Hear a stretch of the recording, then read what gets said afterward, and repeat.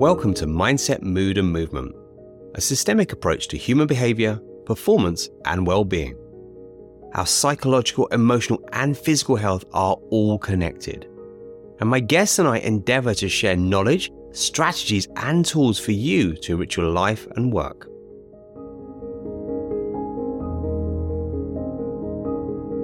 Today, we're going to be tackling 3 specific things: how to save time, increase productivity, and reduce stress at work. With my guest, Matt Patterson, we're going to be discussing these challenges and areas and how we might be able to work with them using Matt's worldview and principles and practices from design thinking, overlaid with some of my understandings from psychology and human behavior. Matt is a multi-passionate entrepreneur with a really eclectic career that's taken him from clinician to researcher, designer to filmmaker. He works tirelessly to design products and services that represent the lives and needs of everyday people across context and culture. He's very talented, he's a super guy, really looking forward to hearing some of the understandings from design thinking with Matt. So let's get into it. Matt, welcome. Good afternoon. Good to see you. Thank you for having me on the show. I'm very excited to have our conversation ahead. Matt, before we go into design thinking in more depth, for those of us who may not be so clear on what design thinking is, rather than it might be about graphics and pictures and so forth, can you give us an elaboration of design thinking and perhaps its origins? For sure. So design thinking is a group of tools and methods that are generally designed to be used by people who are non-designers as well as designers. And it's ways of understanding the needs of people and getting to the core of what a product or a service could be. Now, designers used to have these skills that they use themselves around discovery, around definition of concepts, around how you could turn them into things to test in the real world and products that you release.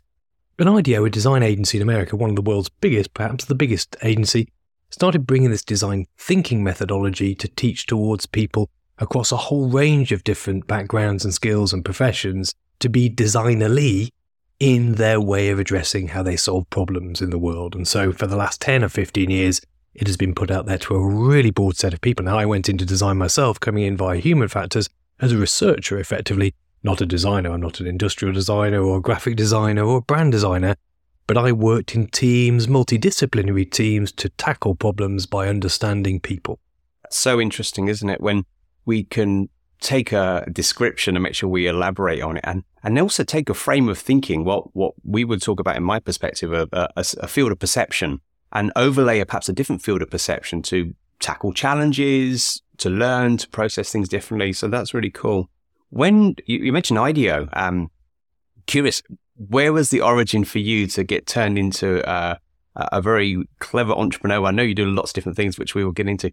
Where did it start that you got into this principle of looking at the world and business through design thinking? So I'd spent my entire life questioning why and how and what, why everything's designed the way it is. I realised as a clinician, I was a much better service designer, that didn't really exist then, than I was a clinician, because I was looking at the world as ways that I can improve for a far larger group of people than just the individual. It probably made me migrate towards doing community care, where I was looking at people struggling to live their everyday lives with disease, but in the wider communities of London, and how you could build services to support people and connect them more effectively. Actually, I came across IDEO, I stumbled across IDEO because on a coffee break at work, I worked in North London, I came across, I used to walk around, look at bookshops if I had a bit of time, and I came across this book called The Masters of Innovation, which was by IDEO, and it talked about how they used human-centered design and design thinking and human-centered processes to determine what products and services should be.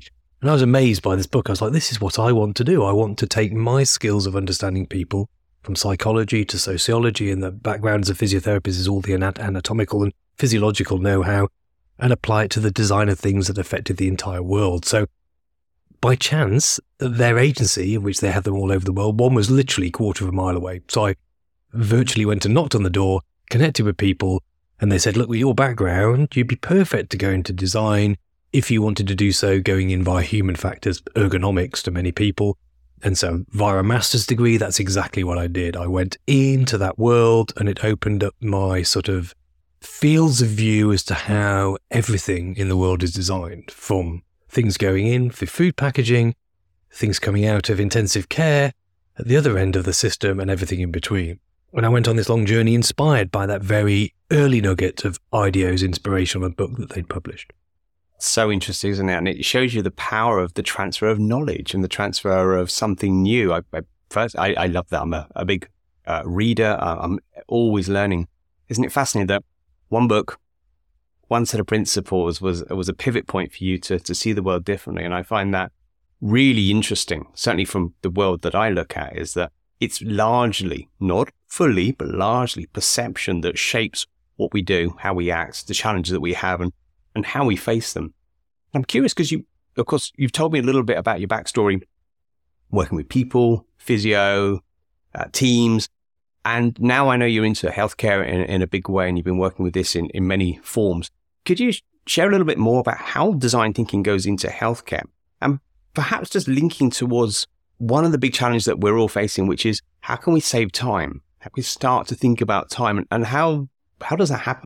Well, the critical elements about understanding how you design things is that the principles of design thinking and designing for people is you understand their everyday lives, right? So you go and do what is called ethnographic research or observational research and hang out with people to see what they do and what they don't do, as much see what they don't say, what they don't tell you, and what they don't do, to try and see where the opportunities are to build better products or services. In healthcare, this is super critical because, as you can imagine, lots of little elements join things together as to how one manages one's life that can either end well in health, it can end in stress, it can end in dis-ease or disease. And all of those factors are important for companies trying to build products to fit into people's lives to make them live better, have better outcomes. And so in healthcare, human factors, design research, design thinking have all been very heavily embedded into that process.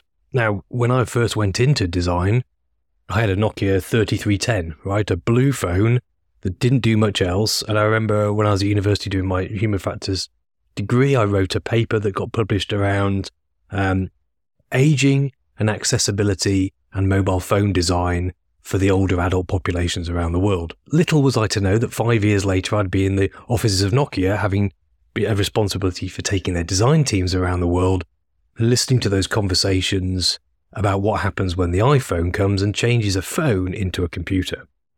So a lot has changed in 20 years in terms of our acceleration, in terms of our consumption abilities, in terms of how we interact in our everyday. Part of the question is time, right? Time has been compressed. Our expectations and boundaries have gone in relation to work. We're far away from in the Industrial Revolution where we're clocking in 9 to 5, or when Henry Ford came in to tell us about we needed weekends so he could sell his cars to justify driving somewhere. There's often an industrial design element to the shifts and change we've seen. I think I even believe that in LA, we used to have lots of trams that were very popular in LA before General Motors got all the trams effectively abolished and the highways built and the cities built outside of the bounds so we could drive in and out of work to justify the automotive industry in a number of ways. So those things all tie closely together. Where does that mean for healthcare? I see this big meta system of everything interlinked with how we build societies and how we support them with services and products and systems. And it's hard to unpick those, but the design industry and design thinking and the approaches we do when working with clients have to take into consideration all those different lenses as to how you build products and services that we now take for granted. I almost feel there's a bit of a dark side to design there because, of course, if it's shaped in such a way to, let's say, sell more cars, then, of course, that's the outcome. And it might be a very effective outcome. But I think if we pan out and perhaps pan into the world we live in now, where there's impact from environmental challenges, social challenges, health challenges, nothing works in isolation. It's something that I see in the work that I do with human behavior and human performance. Nothing works in isolation. So in terms of design, how are you looking at things now about a more of a systemic view? For instance, where you look at one thing, perhaps a person and their business and their structure, and then how that's going to affect them, perhaps revenue-wise, time-wise, health-wise. How can you bring a design thinking principle to that more systemic approach? Well, things have moved greatly since I went into design in 2003, 4, 5. Everything was about being human-centered in design. And now there's a lot of questions challenging whether human-centeredness is the best for ourselves. Certainly, is it the best for the planet, and therefore is that the best for ourselves? How do we consume? Back in those days, it was we were talking about globalization, there was talk about the BRIC economies being important, and now 15 years on, we have a massively evolving, huge consumer global mindset around the world that is basically developing and evolving, which is consuming far, far more things. Even takes me back to when I was responsible for Nokia, taking these teams into China and Korea and to understand people's everyday lives around what phones were. We because they had the economic power back then in the West compared even to China, our local guide was a professor of sociology and psychology and an advertising executive who taught advertising at universities, and she was our translator. Teresa was a super talented lady. And just after this, she sent me through a video, a very prophetic video, which one of her students had made, which was a lot of people walking around in China staring at their phones, not looking at each other. And this was 2008, just before smartphones had really taken a grip in relation to our expectations. We were still looking at phones as phones, not computers. Everything is going on this acceleration. So how does that change how we are today in terms of our expectation of designers to design products that are sustainable? Colleagues of mine back in 2010 were talking about circular economy and around sustainability, and it was very much a nice perspective, but not something that was central to business models. And so we zoom forward 10, 12 years, 13 years, and now the conversations are moving towards regenerative and emergent design. So things that consider kind of donut economics, things that are built in ways to be evolutionary in ensuring that what's out there learns from nature, builds for nature, regenerates in nature. Now, it would be very unrealistic to say that the commercial and capitalist world that we live in today are producing for those desires. But the minds of the desires of the people who are connected around the world are making the shift towards this new space, which is design delivered differently. And I think that that's a really interesting nascent space, because who knows whether it will get there. It certainly seems to clash with many of the old ideologies, with sustainability being on a journey towards being regenerative. Who knows who will win? But certainly things that are being talked about far more than we were seeing even 5-10 years ago. That makes me think of, there's many branches of science and study, and one of them I've been looking at recently is biosemiotics, which those of you, if you're into biosemiotics, forgive me if I don't quite do it justice. But essentially, it's looking at things and saying, well, most living systems have a quality of affect, which is feeling, and meaning. Now, humans, we are, fundamentally, we are affect regulated. So we're emotionally driven. Those of you who know my work, a lot of my work is around dealing with the emotional mood side, because how we feel really drives what we do in so many respects, whether that's stress, happiness, peace of mind, all the kind of challenges, those emotive things. And this biosemiotics view is to look at things and consider things have a meaning, inherent meaning, and there's a feeling connected to it. So when we go about our days, whether it's an individual or an organization, and we're designing things, I'm wondering if it's important to hold that view now about everything has some inherent meaning and some inherent feeling. I mean, I don't know anyone that's fairly successful that doesn't feel good about it. And if they are successful and they don't feel good, they don't tell me they're actually successful. Mm. So with that in mind, affects, which are feelings, things that matter, and our current need to perhaps work in a different way, as you've already alluded to, how can we bring a design approach to encompass that? Well, it's really interesting. In semiotics, semiotics and semioticians work in the design world. And I used to work very closely with some semioticians, and they describe themselves a little bit like Dan Brown's Da Vinci Code, looking for the codes in meaning of the things and the signs that we see around ourselves. So things they'd show me would be a pharmaceutical packaging piece, which would say omelette on it. So you'd look at it and think the codes, that just looks like it's a drug, but it would say omelette. And it would be like this juxtaposition of, right, what does that mean? And I've often looked at, especially the language that influences how we talk about things in design and what they mean and where that's taking us in the world. A couple of examples. And the big meta conversation here for me is designers are saying, whoa, what have we done to the world? What have we put out there in the world? We should slow down. For example, infinity pool apps that we have on our phone where we constantly scroll that just take attention, because the attention economy is what we're looking to drive for, because we've got an advertising model that underpins most of the big tech companies, and your eyeballs on their stuff is what matters. So those have been designed with designers at the heart of those things, like the like button, to be positive deliveries to the technological world that often somehow find themselves a bit skewed.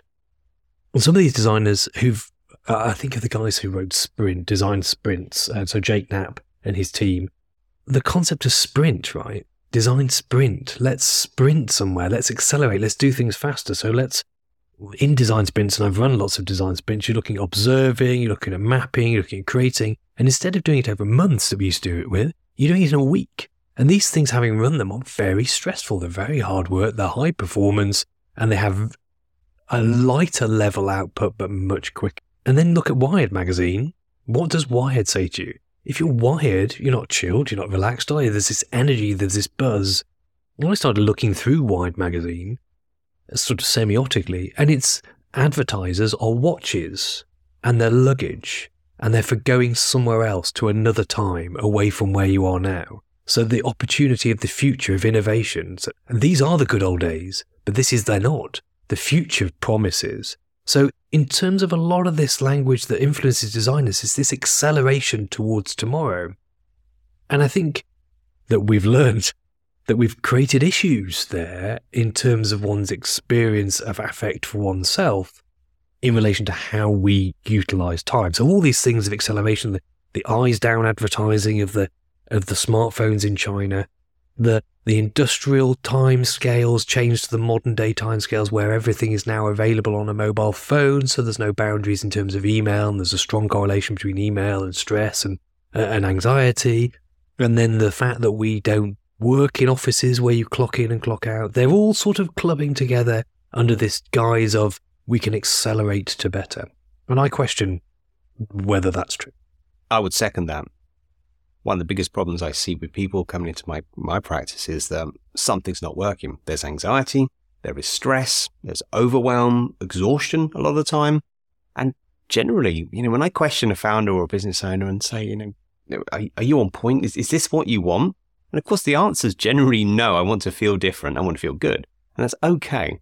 And you're bang on something here, Matt. I think it's kind of, it's like the proverbial fish in water. We just can't see this thing around us. That we're always chasing something. It's a very human thing, isn't it? To chase that idea, that future thing. I call it horizon chasing because, of course, you can never catch it, but it's very, very seductive. The problem with that is who's in control? Whose terms are these? Are we working by our own terms and our own volition? Or is it some kind of cultural juggernaut that we're whizzing along that's going to have a bit of a bump soon? Absolutely. The guys from behind the design sprints and then their second book, Make Time, right? Here are some of the things they talk about doing. Designing your day, just saying no, deleting apps off your phone, getting rid of infinity pools, only using your phone as a tool, right? Old Nokia 3310 phone, creating space, clearing your home screen, skipping the morning check-in, cancelling email time, so having email time at only time of day and sleeping in a cave. Everything that they've worked in and around in San Francisco and Silicon Valley and there's a very much a northern hemispheric control of the world, right? And it's very heavily located in the likes of San Francisco and New York, and then a bit in London, a bit in Japan, those things too. But if you look at Silicon Valley and San Francisco as the epicenter of technology for the world, a lot of the individuals who've created these kind of paradigms to enable us to be freer, they've actually seen the traps of the things that they've created in and of themselves, and they're trying in many ways to shut them down. It's just very difficult because they've been designed to be very addictive and very accessible. And look, we're here today doing this from 2 different locations on an amazing new thing, which is Riverside. And we've used technology to enable to connect us and to do amazing things. But there's always the flip side. And I find it generally in my life, I always flip into, which I think maybe that's the role of a human-centered, human-focused designer, is looking at what are the downsides and the upsides of every decision that you make, and what does that mean, especially if you're going to roll something out at scale to the world. What does that mean to the world? And it's never all good. It's never black mirror or white mirror. It's sort of grey mirror.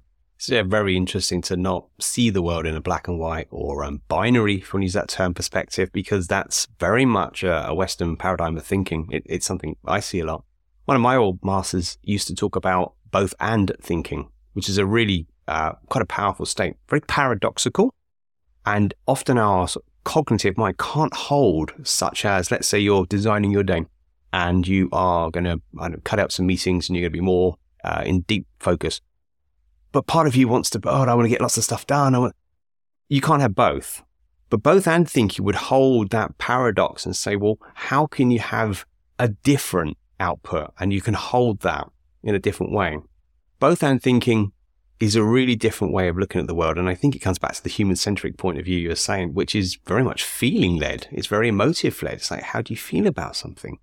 And I wonder if design thinking can be tied to our emotive state, our intuitive state, so to speak, rather than the thought-led state. I've certainly found with my work, I guess like the guys from Sprint and Google Ventures, that I've gone from this state of assuming better by creating next to looking inwards at oneself and designing, like Slow the Fork Down, for example, like the things the work I've been doing in relation to being a slow coach, so to speak, which is the exact antithesis of who I am. I've done the 100-hour weeks, flying every week around the world, running design research, running a team like P.T. Barnum, spinning the plates, running the circus, running on cortisol, expecting that this is the only thing that matters. It's so it's totally soaked up into these design projects that actually many of them, because of their front-end innovation, sort of right at the front end of the sort of ideascape, a lot of them don't get to the world in the same way that you project them to be. So it's not always that all this work that you do actually lands. It lands in different ways. It educates people. It helps people. And so things like Slow the Fork Down are definitely me reflecting on my weaknesses, I guess, as a leader, and my mindlessness in relation to taking care of myself behind work. And I think we so often put work ahead of a kind of balanced flow of ourselves and stressor management and all those things. And I think as I age, I'm coming up to 50 in a week's time, so it's a bit of a transitional period. I think that our role is to re-educate and to help others build better systems with boundaries and help people see and become more aware. I often say to clients, what I do is I help them make the invisible visible. And I think we often do that for other people, but sometimes not for ourselves.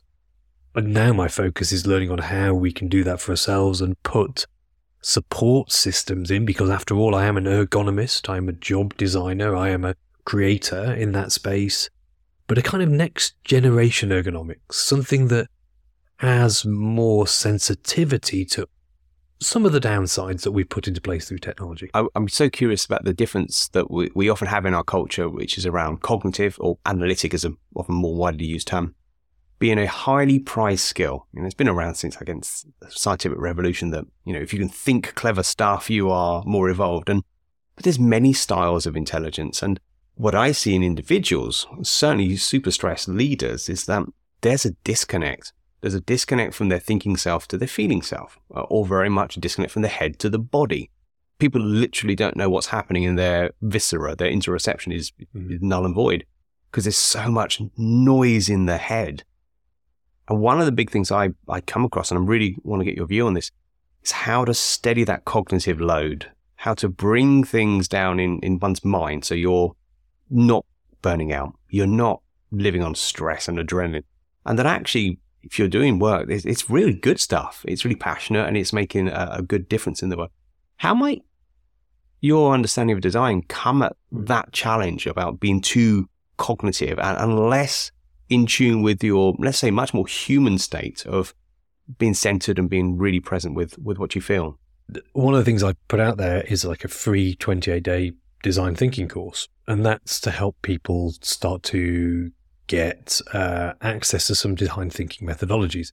And I do that very definitely in 4 different ways. One's to do a kind of like an observational challenge. I call it the coffee shop challenge. Then there's to apply some of the learnings from that to one's workplace, to one's work and what they're delivering, and then to oneself, to redesign yourself, to redesign your day, to redesign the things that matter to you. So some of the methods that we would use to look at what's good to design a service, we can actually reflect those back on ourselves. And thinking about this conversation today, it made me think, well, could you also do business model generation, looking at the business model canvas for yourself? Yeah, you could say, what's your value proposition? What are your key responsibilities? Who are your key partners? What are the costs in your life? What are the opportunities and the revenue in your life? What are the channels you're going to go by? And actually applying some of these mechanisms that you think are only useful to, and I'll give some of the references to this we can put in the show notes, but that you think are only useful in business, actually reflect and give us very good ways to judge, well, what's the risk and what's the reward? What are we doing? What are we trying to do? Who are we trying to do it for? And then why are we trying to do those things? There's a secondary book on that, which is the Value Proposition Design book, which you could apply in exactly the same way. What are the gains? What are the creators? And what are the losses that you're trying to get rid of? Designers thought in great detail about how you can make repeatable processes to apply to challenges, so you start getting good skill sets to look at challenges not as very much as a stimulus response, but in a deep way, and often in a creative way, with laughter and with smiling and creating leaps that join towards the what ifs, that things that could happen, now, probably won't happen, but they give you this capability to have range, I think. And having range and perspective stops you being cortisol and narrow and fight or flight or zoomed in, and maybe enables you to be oxytocin and dopamine and relaxed and connective and soft eyes. And I think perhaps as the great acceleration pushes us to faster and faster and faster, we lose those soft eyes. A lot of the work in design is around things now they say, well, jobs to be done. As long as you're achieving and focusing on jobs to be done, that's far more resourceful. And I think we may come back to realize that actually that might be good for making processes that we know quicker, better, but it's probably not good for imagining what a better process in the first place could be. And I think people I work with, we're often working in projects that are improving their work life. But in essence, what you see is the largest impacts. I think if I were to ask people what the biggest impacts I've had, they'd probably say, well, individually on me within my work, you've enabled me to see things differently. And I think so it's not really about the product or the service, even though that's what's sort of paying for it more often than not. Feels like it's more about the perception and the origin to me. Like, where are you coming from? I remember a coach saying that goals are great, but they're not that good. Because a lot of coaching is very much about where we're going. And he would always say, like, where are you coming from? And it's an analogy I sometimes like to dial in myself. Like, where's your compass? How do you know where you're going if you don't have a compass? You don't have a measurement. And chasing stuff for some arbitrary reason, more money, more success, scaling a business. If we don't ask why, then I think we're into a really deep hole here. Because the funny thing about acceleration is you can't change time. We can't actually bend 24 hours. I've not met anyone who drives a DeLorean that goes back in time yet. So no one can change time. And I think it's Martin Heidegger said a very provocative statement, which is, we are time. So when the human system, certainly the mind systems in stress, overload, function, very limited thinking, very reactionary thinking, that's pretty unhelpful. Certainly if you're in quite an important position as leader or running a business, that you're coming at it from a emergency state, a stress state, a reactive state, rather than, as you say, a soft eye, wide perspective, seeing the impact on a wider scale state. So perception seems to be one of the fundamental shifts that design thinking can really help any of us, that we can apply and overlay into our own practices and work, which is fascinating. In terms of productivity, again, isn't it an absolute... I haven't met anyone who doesn't want more time, more productivity, and less stress. They're three always for sale and everybody wants them.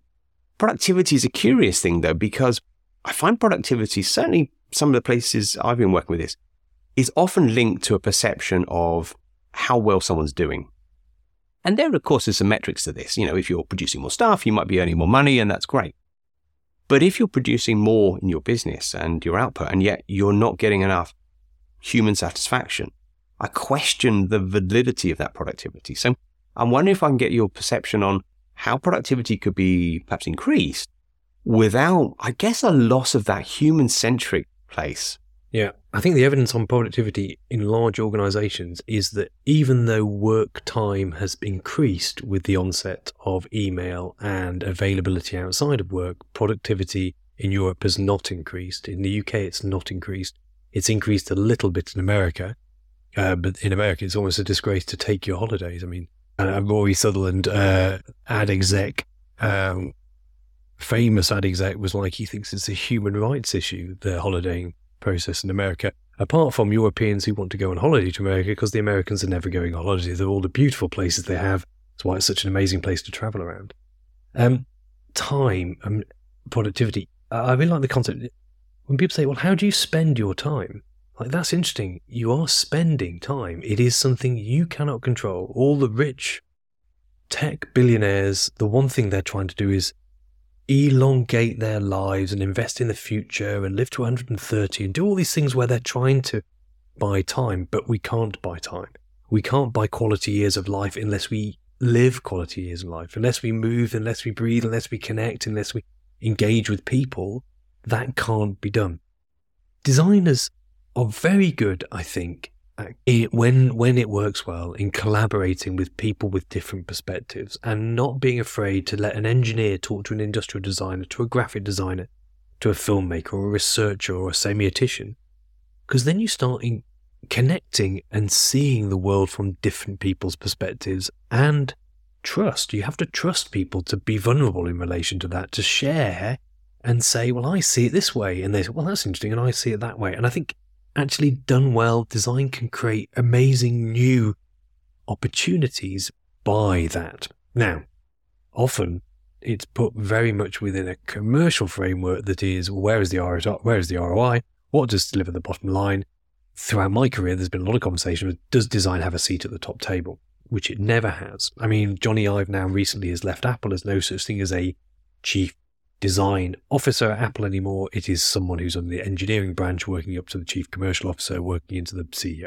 So, and engineers are very much about delivery, jobs to be done, process and practice, a slightly different mindset to a more, perhaps they may disagree, but a slightly different alternative mindset to design in that way. So I think design hasn't won the how to focus on different things in the world of business. We're still capitalists, we're still looking at production, etc. On a micro level, it certainly has given people the capability to listen, to observe, to hear, to reflect, and to design new futures. I would want to take those bits into my everyday life as a design thing and say, well, if I've got a challenge that could be my life challenge, get the perspective of different individuals to help me journey on that. Like, speak to a coach, speak to a digital marketing specialist, speak to a researcher, speak to your friend who's a teacher.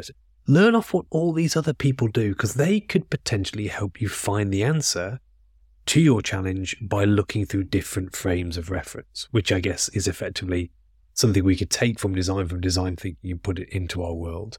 Again, looking into what we've talked about the build of the workday, the build of the challenge, the framing of the problem, the looking at it as a business canvas problem, as a value proposition problem, as an opportunity, not necessarily a problem. But you need time to do that. And that time needs deep work, deep thinking. If my phone was going off here while we're talking, or we were getting WhatsApp coming in, or I was getting emails, we wouldn't be able to dive in and think deeply. Deep work needs to be carved out for that space to do deep work, and shallow work like emails and those things need to be done in a separate way. So build the space in your chunk, in your diary, in your life, and be very protective over those things. When is your time to reflect? Because if you don't plan your life, someone else will plan it for you. Something I come across with people who had this very need of managing their time better, trying to work on their productivity, and of course, all the way feeling better and reducing the stress levels, is looking at the biorhythms of you. Certainly if you're a founder and if you're a leader, And by biorhythms, I mean your natural circadian rhythms. Now, if you don't know what that is, I'll explain briefly. We sleep for roughly 8 hours a night. We get hungry. We know these natural processes. Every cell in the body has a clock, so to speak. We get, if we are, let's say we get up in the morning, get natural light in our eyes in the first hour and a half of sunrise, switches on the pulse, the cortisol pulse in the brain. Everything comes online, all the right hormones. Now, for most people, there's a curve in the day, which is somewhere in the morning you have peak cortisol. Cortisol is not a bad thing, by the way. It's a sharpening hormone. There are no bad hormones. There's just a bad lifestyle. So if we can work the lifestyle to work with the hormones, it's much easier, much more effective. So we're looking at the biorhythms, such as if you've got a sharper mental focus between 10:30 and 12, and you're a little bit of a down regulation, you go into parasympathetic nervous system or rest and digest after lunch, and then you might have a lift again somewhere else in the day. If this is mapped really well, and it's quite simple, you can do it with pen and paper, an app, there's apps that do this, but watching when you're mentally sharp, when you are creative, when you feel fatigued, when you feel thoughtful, if you can align these natural bio states of you, the human, in line with your design, really good things happen. And I've seen it go catastrophically wrong when people have done emails and check-in calls first thing in the morning. They should be doing deep work. They should be using that cortisol, that mental focus, low cognitive load to absolutely double down and protect that time. And I'm wondering, how might you see designing, let's say, a leader's day, using some of these understandings from your perspective as well to really get the best out of things? Well, I think in terms of work is really interesting, that point, right? So a couple of things. One is that we now have the tools of understanding of knowledge workers, that we don't have to live the industrial life that's become from Victorian times, right? We don't live in factories. We don't have to work in factories from a set time to a clock off time. We understand that people's, as you say, people's individual circadian rhythms change from person to person, and that we should be doing certain things at certain times to get the most out of our day. Often knowledge worker settings, even if you're working in a call center, there are times of a day that you can still claim back to be your own. So you might not be able to redesign all of it. You might be front of house at a restaurant, but there'll be other times when you will have blocks when you can be doing work and building your day differently. So I think number one is look for those spaces when you can design in space to do the right time, the right place for the right people. Now, also, if you're a leader in that space, I believe what we should be looking at is when is the best to communicate to individuals when they are the most receptive to take on different kinds of work or messaging, etc. I'm really interested at the moment with the slow the fork down piece in this concept of reclaiming lunch hour, which is when do people actually have lunch hour? Do they have lunch hour? Do they eat a snack? The computer? Do they not eat at all? Do they eat later? Is it 3 o'clock? Is it 1 o'clock? Because I'm pretty damn sure it's not all at 12 o'clock till 1. And so that experiment is revealing people's different abilities to respond and react to the world, the work structure that has now, in many ways, post-pandemic, been thrown up in the air. People have gone on the Great Resignation. People have decided they want to work differently. They've rejected the commute. We're now going back into the office in certain ways, but not the same way as it was before. Jobs are different, and large organisations, good organisations, and a lot of the work the guys at Lloyds Bank are doing in this space, particularly interesting, is redesigning people's everyday life in the workspace to fit with a better, healthier, more resilient workforce. Because I think actually, in the end, it's only benefits the business. Sometimes people assume it's like, well, it has to be one thing or the other, or every individual is different. But there's probably going to be clusters of people who've got, like you say, different preferences and different night owl, morning risers. And you can actually apply a more intelligent job design system to get the most out of your workers if you start leaning in and listening to their individual, giving them flexibility over their individual capabilities and not enforcing them into certain other ways. It feels like kind of personalized design to me, which is, of course, where a lot of things could go. Something I want to add to this, time, and you mentioned about spending time. And then if we couple it with its sibling, attention, which we use the term pay attention, And it's always fascinated me that time and attention, in my view, go hand in hand. You can't have one without the other. And you get the same amount, hopefully gifted every day, 24 hours of those to spend. And what do you do with that time and that attention? And of course, we spoke about how can we bend time, utilize time, make the best of it. But I think there's an opportunity to look at the sibling, the other side of time and what it's connected to, which is attention. Because if your attention is scattered, for instance, you are and doing some deep work and your phone's in the background, your peripheral vision, there's a message comes through. All these things start to detract and your attention is scattered. And there's an old piece of research, which I'll have to dig deep and find where it comes from, done a way back, which looked at how many things we can hold in our attention at any one time. And it was, I think, 7 pieces of data, plus or minus 2. Apparently, some people have been doing this again, and it's gone significantly down since our current era of social media and digital tech. But essentially, the takeaway is that we can't hold that many things in mind at once. And a little like the sort of torch analogy, you could focus your torch beam on one thing and get a laser focus, super bright. Or you can get super diffuse and see lots of bits and pieces, but not really focused down. The human brain hasn't really changed in thousands and thousands of years. So it's not going to suddenly catch up with this scattered attention approach that we've got. So managing your attention, I wonder, and certainly for me, I think it's absolutely vital that how you manage attention, where you place it, how boundary that is going to really capitalize on how you experience time. And I wonder what kind of input have you had on attention focus and how that might apply? Maybe just thinking of lots of the negatives in a way, which is partly we used to give 12 seconds towards a piece of media in terms of attention. Now it's 6 seconds. So with TikTok and those things and Snapchat, our attention, our goldfish-like attention is so much more limited because we've created interaction paradigms where you can flick things through things. And if you've not got a message in the first second or two, people just go past. So we are becoming scatter-brained in that lack of ability to attend to things looking for immediate hits, which is affecting how everything is communicating, how everything is designed to advertise. It affects the complexity of messages people will or will not take in. Therefore, it reflects on the level of depth people are willing to go to challenge and to understand things, and on and on and on. And I think for me, that's deeply problematic.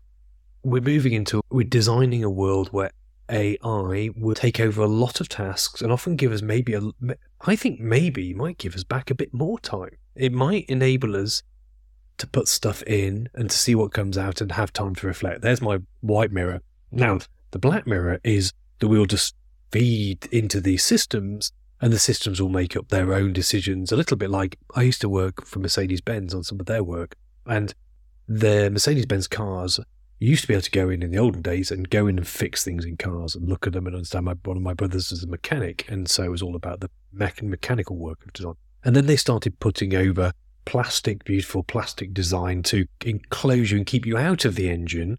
And then you plug in a star machine to give a reader of where the sensors say there's a problem in the car. Now that keeps you out of being able to fix it yourself, and it makes it you then have to go to a garage, and the garage spends a lot of money, or you charge you a lot of money for the servicing, and the servicing is often the thing that makes the most money within that system. So it makes a lot of sense in a capitalistic sense, and it makes a lot of sense in an ease of use sense. Now, if we take that same thing, we put things into AI, AI is effectively that new plastic covering. The information will come back to you, but you might not understand where it's come from. Now, will that enable us to have more time to attend to things in a more rich way because we've got an assistant creating stuff for us? Or will it just take our attention away and we'll go back to an even smaller piece of attention without any real cognitive process of thinking of what's the mechanism behind why we're doing things? Who knows? But it's coming very, very quickly. And it's coming this year and next year. And I know a lot of people are looking at their business models to say, how can we work with AI? We, within a number of very recent years, will be in a world where even more immediacy is expected in terms of speed of solutions supported by this quantum dimensional expansion on computing power, which isn't just A plus B plus C, but it is, as it says, it is quantum in its delivery. I think that could offer amazing leaps forward. it could make the demands on our attention even more challenging. Such an interesting time it's coming up. I play with AI and I can see some of its limited potential from my sort of small view so far, and it's fascinating. It kind of leads me to think, I've had the fortune of being involved in philosophy for many years, yoga, looking at different arts from the East, the ancient arts. And, it's not a new phenomenon for having a scattered mind. The old age, the yoga masters used to talk about the monkey mind, where the monkey would be jumping from tree to tree. And just like the mind does what we call associative thinking, it jumps from one thought to another thought. It's a natural mind state unless the mind is trained. And I find it so curious that you can get a degree in anything. You can learn lots of things these days. It's just wonderful. I love learning. Who on earth is teaching us how we actually focus attention? Now, I know a buddy of mine is a martial arts specialist. They're all about attention, mental focus, yoga, mental focus. There's Zen, mental focus. I wonder if there's not a bigger need for this, the ability to control one's focus, use the AI. So it becomes this both and principle about how we go forwards.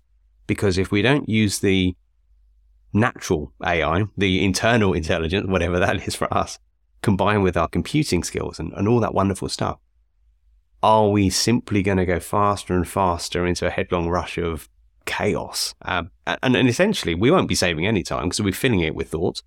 We'll be more stressed and we won't actually be really effective. I think if one were an investor, investing in mental health over the past 10 years would be a very wise move, right? We've not moved towards a calmer, less mentally challenged world. We've moved to a world of certainly more diagnosed mental health problems. And of course, we've had a huge pandemic in the middle of that. And we've come out of the back of that with a tsunami of issues in relation to how we struggle, the brain, to deal with this acceleration. AI adds to that acceleration. Quantum adds to that acceleration at a speed that the brain is not physiologically built to deal with. And so we have to build in, we have to design it to support human interfaces, to be humanized, not to accelerate and push us further and further and further. And it has the capability to deliver this in the background, like a perfect concierge that does things for you and that gives things you when you need them and takes them away and gives it, oh, look, I've got more space and more time to reflect, to really deep think deeply. It's a partner of mine. Equally, it's a runaway train. And we've already been on the runaway trains that haven't led to an increased productivity. Is this just another runaway train that will lead to, a lack of increased productivity? Where else is it going? I really don't know. I oscillate positive, negative, just like a battery, I guess, at times. It's a fascinating thing. But design has a role I often see design as the nib of a pen where the ink touches the paper. That's the bit that designers do. They create the thing that the human interfaces with that's behind the business, that's behind the product, that's behind the service. How we design that when that ink touches the paper for AI is critical, and they need to be humanizing and being human-centered in relation to the delivery of this technology more than any other because of its potential challenges to our human ability to perceive and react and respond and to have our parasympathetic and sympathetic nervous systems anywhere near the same level of balance and coordination and coherence. Really nice. Thank you. To summarize, I've heard so many inspiring things. You've got a huge wealth of knowledge, but for some really clear takeaways, I'd love you to share a couple of things that our listeners might be able to take from this conversation, take this intelligence and integrate it into their own practices. You cover many points from designing the day, working with biorhythms, looking at how you can change your perception on design and apply it to all sorts of things. I wonder if you could share with us a few things that would be really, certainly in your experience, of how it practically can mitigate stress. Well, connection with people in the real world is so important, right? The evidence is that when you're doing something, if you have connection with the output of what impact it's going to make, if you're fundraising and it's for college kids to go to college, if you meet that college kid, your productivity increases massively. all the design research journeys that I went on, from Nokia into the Chinese villages and cities of Chengdu, and into Florianopolis in Brazil, into operating theatres of New York, going with people to see what actually happens to people and how they respond in the real world is the golden point of my career. It's like, go and understand, walk in the shoes of others, empathize, understand, see what you're doing, and hopefully see what output it can deliver. It will motivate you, inspire you, energize you, because you'll be doing it for a reason. And I think it made the difference to every client I've worked with, every designer and partner I've worked with. It gives the most validity. So in terms of connection, people to people matter, right? People to meet in the real world matter. The things that we do and we gain that aren't just conversational, there's all the other non-verbal, all the environmental, all the contextual stuff. Get out there, see people, get into the real world, and experience what you're delivering, and be kind to yourself, right? Be good to yourself. These are the good old days. Look after yourself where you are now. Don't worry about tomorrow in the same way. Focus in and understand the little things you can do today for people. That's a big first part for me. Then we go to the other end, which is time and designing your day. Deep work, light work are super important, right? Respect yourself, respect your calendar, respect your time. It's your life. Design it the way you can, as much as you can within the constraints of what you actually do. This will give you the perception of control and those modes that can take you between one action and another action based on where we are physiologically, ourselves, the cortisol levels, etc. But also the promise of opportunities in life to be more creative and not just accept the status quo. Do that too. And then in relation to stress, those two things come together, right? We are all surrounded by stressors.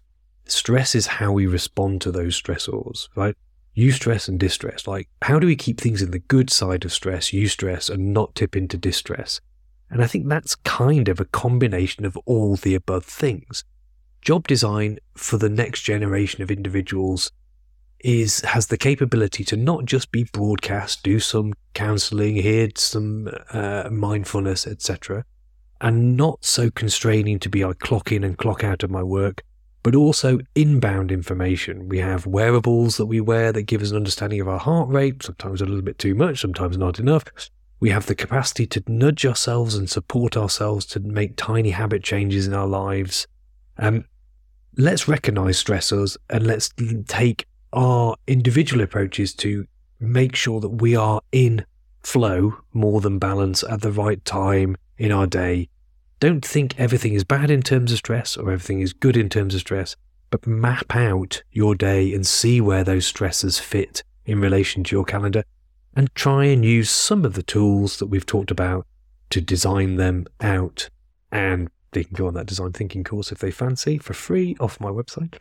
It's a good in as a way to start doing those reflections, to look at themselves and say, what is it about my life and my day that I could deliver differently, design different? Thank you. Yes, all information will be in the show notes. Those of you who want to learn more about Matt and Matt's course, heartily recommend you get in, have a look at the show notes and check the links for more details. Wow. You are a font of knowledge. You've had a vast world experience in many things. We could talk about so much more. I know you and I have spoken already about different fields. But in terms of design and applying it to our lives, individuals, organizational groups, it seems so vital in a world that feels like it's kind of chaotic. And that design principle all the way through. Thank you so much for sharing all your thoughts, all your knowledge. I trust, dear listener, that you'll be able to apply at least something from this call today. And as always, if you are interested in letting us know, reach out.